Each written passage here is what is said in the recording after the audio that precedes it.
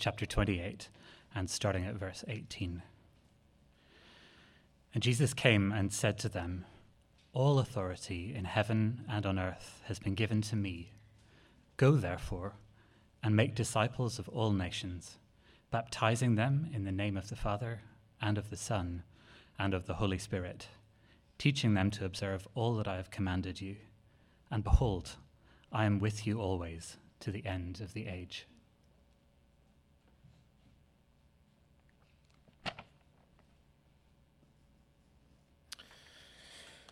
This past week, we saw thousands of people respond to a message that could very well have saved their lives. So as Hurricane Florence approached the East Coast, governors declared states of emergency, residents were told to evacuate. It was imperative that this news was spread via newscasts, local government, personal contact, so that people could make arrangements to leave in time. Even still, as Brad just did, we pray for those who have been affected by the storm, for those who have lost loved ones. We pray for continued safety and protection. But for our purposes this morning, what we've seen take place in Florence this past week, I think can help us understand more clearly and perhaps with more soberness the passage Peter just read for us. So in Matthew 28, we see that each one of us who follows Jesus Christ has been called to spread a message, an emergency declaration, if you will. Each one of us has been called to go and broadcast a message that judgment is coming, and there is yet time for deliverance. So the past 3 weeks, we've been working through what is our new vision statement here at Loudoun Valley Baptist Church. That is that as a church, we gather together, we grow together, and we go together. So we considered last week how important it is for us to grow together as a body of Christ into spiritual maturity. And this week we wrap up our vision statement series by looking at what is often called the Great Commission given by our Lord Jesus Christ. That as his followers, we must go to proclaim his worth to a lost world. So in this passage, Jesus has recently died on the cross and risen again. And now he's appearing to his disciples after his resurrection, before his ascension into heaven. And with our time together this morning, let's just look at this passage briefly and see 3 motivations for us to go, for us to be on mission with the message of the gospel. First motivation, Jesus is king. Jesus is king. Second, Jesus has commanded. Jesus has commanded. And then finally, Jesus is near. Jesus is near. First motivation then for our mission is that Jesus is king. Look there in verse 18. And Jesus came and said to his disciples, "All authority in heaven and on earth has been given to me." So this newly resurrected, glorified Savior appears to his disciples and announces that he is the one who possesses all authority. Here we see Jesus exalted, no longer humiliated. He's secured victory over sin and death and hell and Satan, and now he's enthroned as the king with all authority, no longer the man of sorrows. There's a great hymn. It talks about Jesus coming into the courts of heaven, having secured this victory. And I love the words of the hymn where it says, "Look at the man of sorrows now. He is victorious." Peter writes in one of his letters, "Jesus Christ has gone into heaven and is at the right hand of God, with angels, authorities, and powers having been subjected to him." Jesus comes, and before he ascends to his Father, he teaches here his disciples that he has this kind of authority. He's come to them from the grave, for Pete's sake. He's triumphed over their greatest enemy, death itself, and now his authority has been given him by his Father, with whom he is one. One God in 3 persons. Church, remember here that God's authority is his to give. It's not derived from someone else. I was watching news reports what was it, a week and a half ago about the Senate confirmation hearings for Brett Kavanaugh, the nominated Supreme Court justice. And there were lots of questions thrown his way about power and the right use of power, executive power, and who, if anyone, is above the law. I was reminded as I looked at this passage this past week that there is only one who is above the law. It's the ultimate lawmaker himself. It's God, the source of law, the source of authority, the perfect source of all life. Listen, when God does something, he does what is by definition the right use of authority, because he is all authority. He's the final end of all authority. If that's not the way he was, he wouldn't be God, and we wouldn't need to worship him. But this is who he is.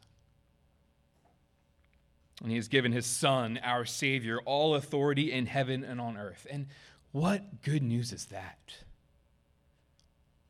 That the one who has all authority is the one who is faithful and true and good. He's even given his life for sinners. Brothers and sisters, this truth also means that our lives are not ours to command. As Christians, we've given our allegiance to our King. He is worthy of our worship because he is God. He doesn't become God because we choose to worship him. We worship him because he's God. One author puts it this way: you and I don't decide to make Jesus Lord. He is Lord regardless of what we think of him. We see here, Jesus is an exclusive king. He doesn't co-reign with other religious entities. He doesn't share his authority with other gods. All authority has been given to him. And as such, he now gives a command to his disciples and by extension to us. And so as we get to that command, this Great Commission command in verse 19, do you see why this truth that Jesus is the king with all authority must motivate us to obey?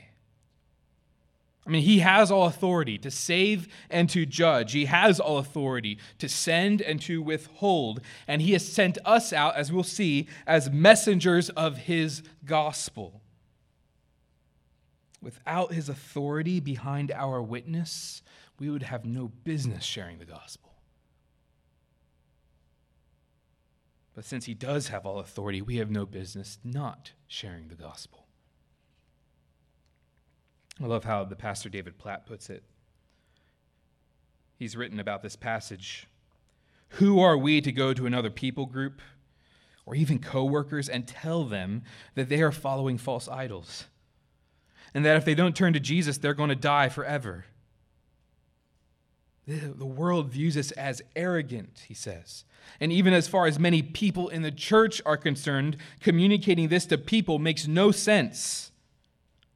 However, if Matthew's gospel is true, that is, if Jesus died on the cross for the sins of the world, if he rose from the grave in victory over sin and death, and if there's no one like him and he reigns as Lord over all, then telling a lost world about Jesus is the only thing that makes sense. What doesn't make sense is millions of Christians sitting back and saying nothing to the nations. Instead, we ought to go with confidence, knowing that the one who sent us is sovereign over all and worthy of worship from all. Our first motivation, church, is to go on mission because Jesus is king. Second motivation, Jesus has commanded. Look there in verse 19.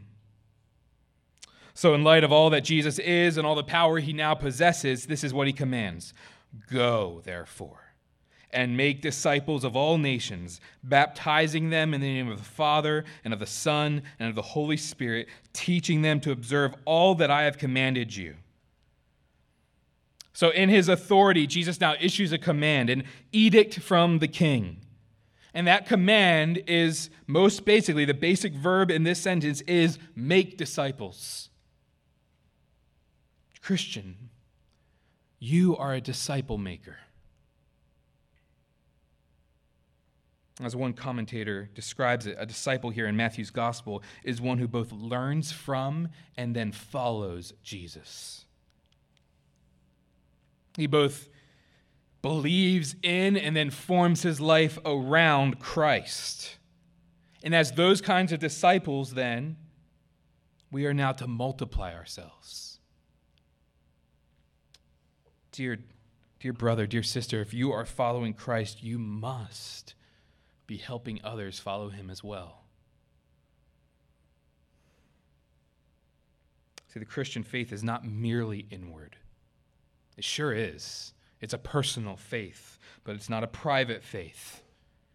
The Christian faith is not merely a way to find inner peace or how to cope best with life's hardships. That's for positive thinking, but not for Christianity. The Christian faith is one that's called to look outward, to act, to go, to speak, to jealously seek the glory of God in all the earth. So Jesus here calls his recruits in, and he lines them up, and he sends them out on a mission. He sends us out on his mission. And since he has all authority on heaven and earth, we know this mission we've been sent on will not fail.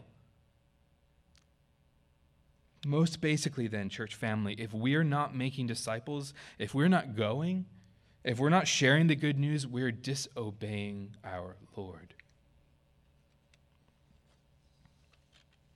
So, dear Christian, is this an area where you need to repent this morning? Have you neglected to seek to make disciples?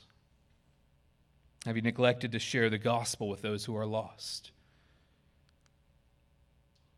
Maybe you don't feel particularly gifted in evangelism. Or maybe this is just a busy season, like it's been for the last 35 years. When I thought about the reasons I don't share the gospel, I came up with many. Fear, doubt, unbelief, love of affirmation from others, fear of rejection, laziness, self-centeredness, comfort, being ashamed of the name of Christ, avoiding embarrassment. I think for those of us who have grown up in church like I have, I think sometimes we just can forget to talk to people who don't believe like we believe. So there's an awkwardness there. What do we even talk about? But I think most fundamentally, as we look at this passage, I think we don't want to share the gospel because we want to be king. We want authority over our lives. We want to call the shots. And so if that's true, then the first step towards repentance in this area and faith in obedience is to reestablish in our minds that Jesus is king over everything in our lives. That he gets to call the shots. That he gets to command us how we ought to follow him. We don't get to make that decision. I think a lot of us kind of just want to wait for this evangelistic fervor to come bubbling up in our hearts in order to share the gospel. And there's nothing wrong with that. That's where we want to get as we meditate on the gospel. But for now, I think since we see Jesus has all authority, I think one of the first steps we need to take to share the gospel is just to obey the king. I think we just need to obey. It's important there to see that Jesus says we are to make disciples of all nations. This command is a global one. So, dear friends, some of us here in this room need to start praying, perhaps for the first time, about leaving this place. Leaving Loudoun County, leaving Virginia, going somewhere else where the gospel has not yet taken root. We are a church and we're called to spread this news, this emergency warning of judgment yet to come. And not all of us will be sent abroad, but some of us will be. Could that be you? According to the Joshua Project, there are 10,208 distinct people groups in the world.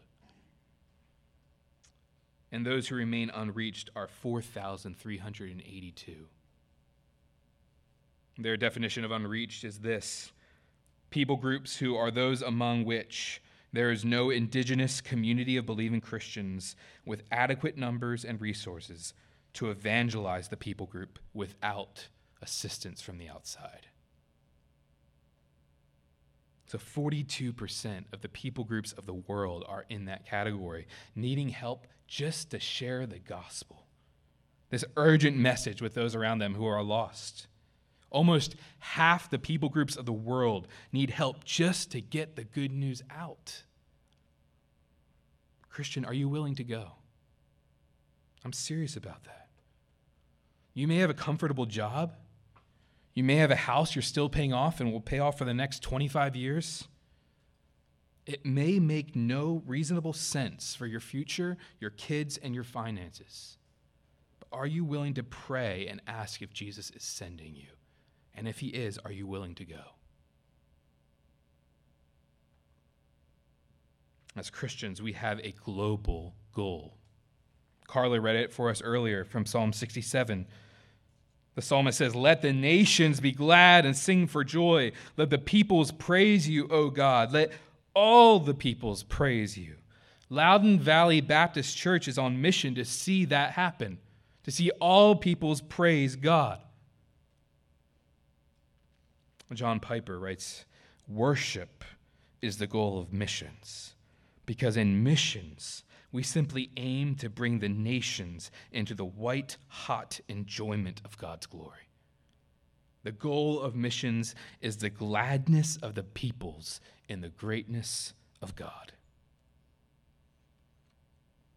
What greater purpose do we need, church, to obey Christ's command to go than the vision of the whole world worshiping our great God?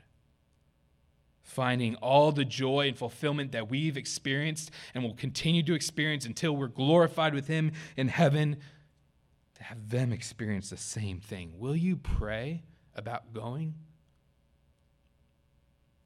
Just pray about it. See what the Lord does.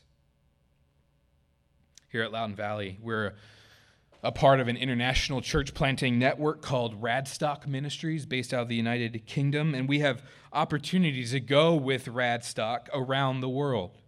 We have opportunities to help plant churches in places like Macedonia that Brad prayed for earlier, places like Mongolia and Iceland and Belarus. There are opportunities to go and help with summer camps or commit to teaching English for longer periods, like 6, 12 months. So if you would like to do something like that as you navigate God's potential call on your life, talk to me, talk to Brad or Joe or anybody that you think would have in on that. We'd love to get you connected with churches all over the world in this mission we have together from our King. And for each one of us, this call to go, this command from Jesus, is something we must obey. It may not be overseas. It may not be across this country. I think each one of us has a role that we must play to see missions happen overseas.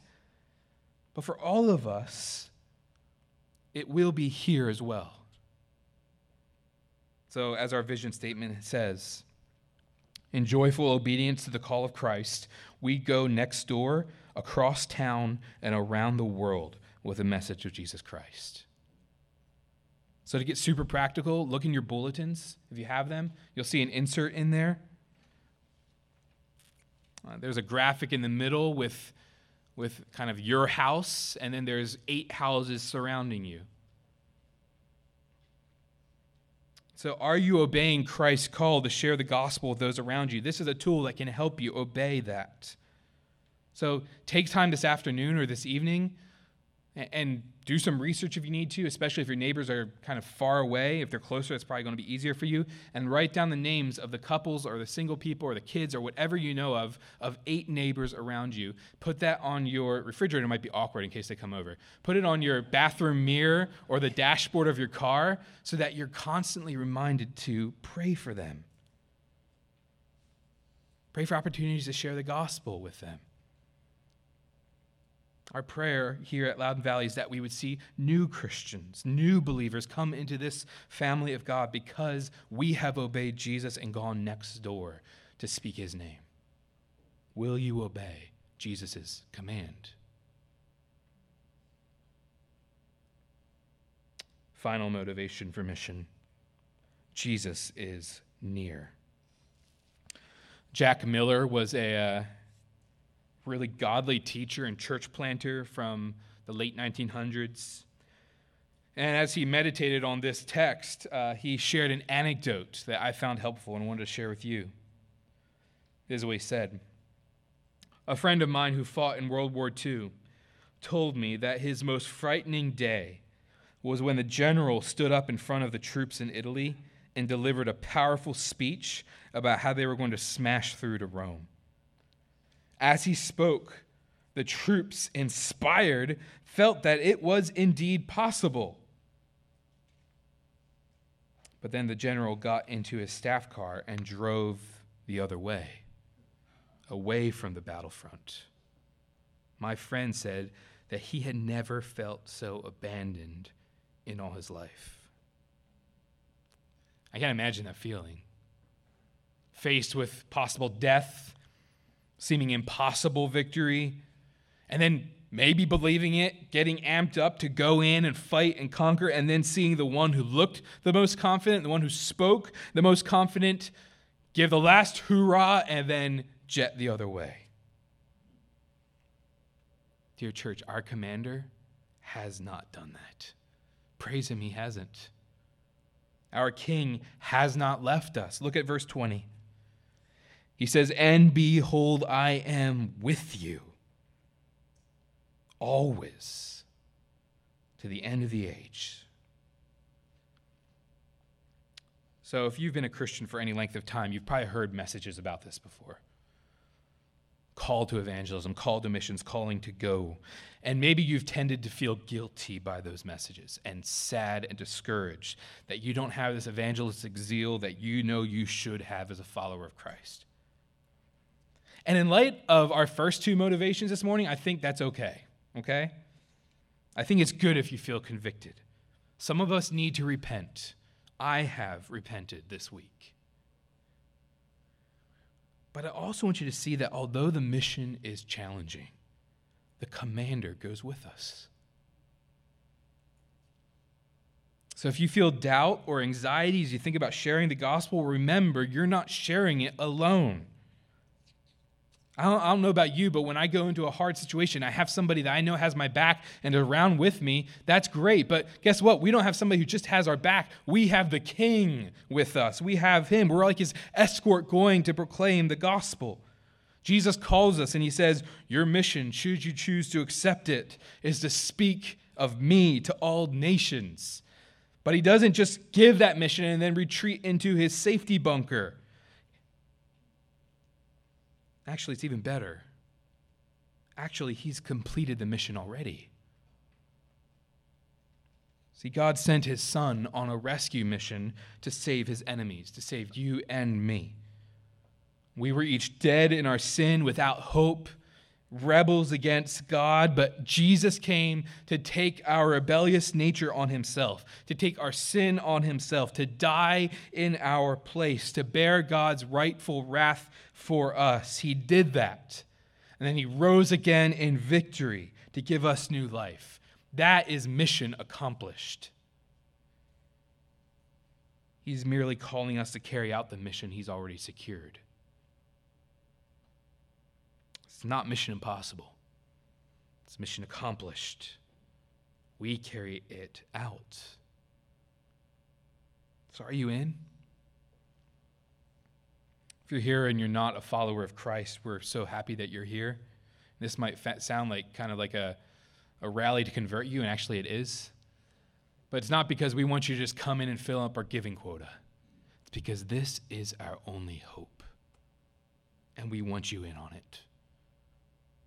We understand that God is immensely holy, and that in light of his holiness, we are immensely lost, damned forever. And so when we tell you about this gospel, it's not because we're pressuring you to do what we want to do because we want a bigger church. It's because we want you to be saved.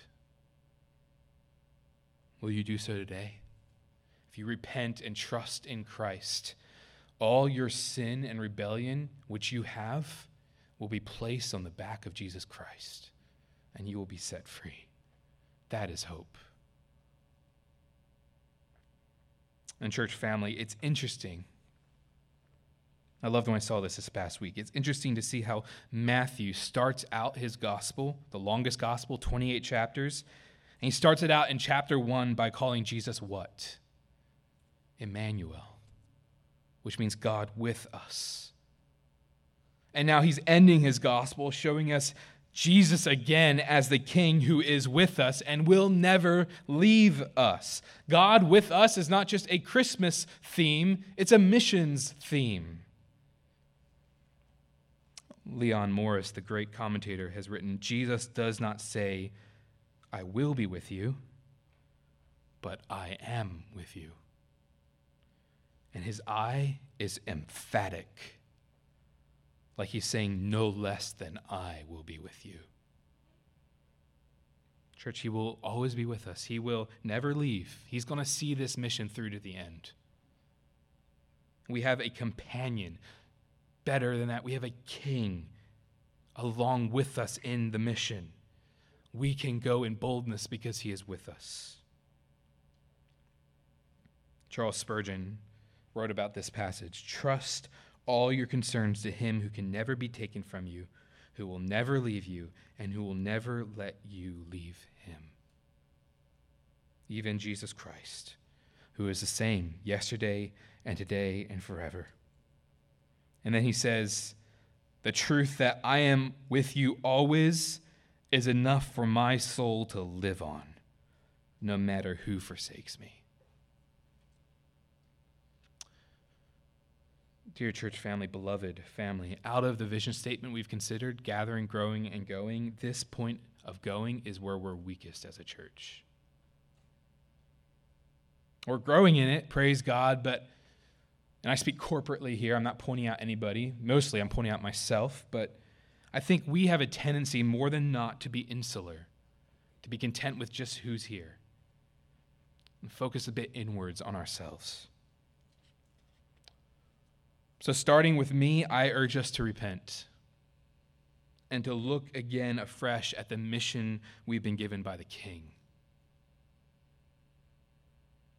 Now, perhaps when you hear that, you have different responses. Perhaps you feel like your own faith is weak. I mean, how dare you share it with others when you're not convinced it's actually true yourself? I'd urge you to obey anyway. You'll find that as you share your faith will increase.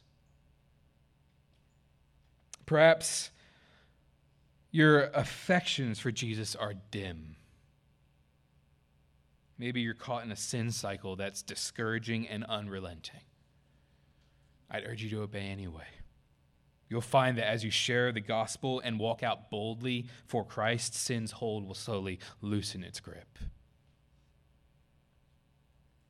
Perhaps you do share the gospel and you see others who don't in the church. Don't stand in judgment over them. Don't guilt them. Their guilt's on Jesus. Encourage them. Show by your own example this urgency to proclaim obedience and faith to the nations. Perhaps you just feel like your skill set and your position in life is one that's not conducive to evangelism at this time. I've heard people say, and I've probably said it before, I'm more of a discipler than a missionary. I'd urge you not to make that distinction. Making disciples is just as much about seeing new Christians brought to faith as it is about maturing those who have already come. So, church, this is our vision. Last 3 weeks, gather, grow, and go. Let's commit to do those things together. And today, especially as we think about going, if you think after looking at this passage, yeah, I've totally disobeyed this commission from Christ, please leave this morning convicted. but not deflated. Jesus is still king, folks. All these motivations are still true. His command is still active. The rescue door still remains ajar for all who would repent and believe to walk through. He hasn't come back yet. He's powerful to save, and he's chosen those who will believe, and he's sent us to call them, and in the process, he's never going to leave. So don't meditate this afternoon on how you failed this command. Meditate on these three motivations to mission: that Jesus has all authority, that he has commanded us to be part of that team, and that he will never leave. And then obey. Ask other members here at Loudon Valley to obey with you. Start an accountability group.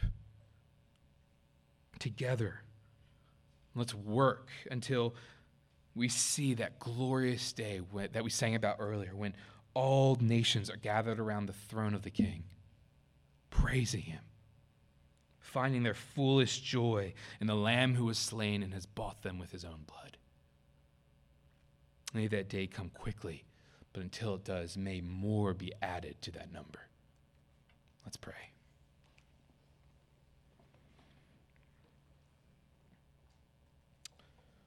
Lord, you have called us to go. We must obey.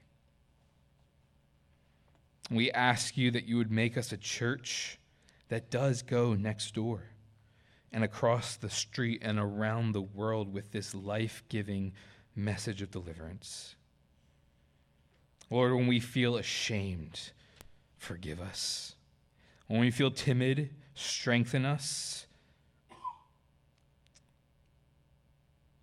Lord, in everything, give us a vision of Christ that compels us to see others know him like we do. We pray in Jesus' name. Amen.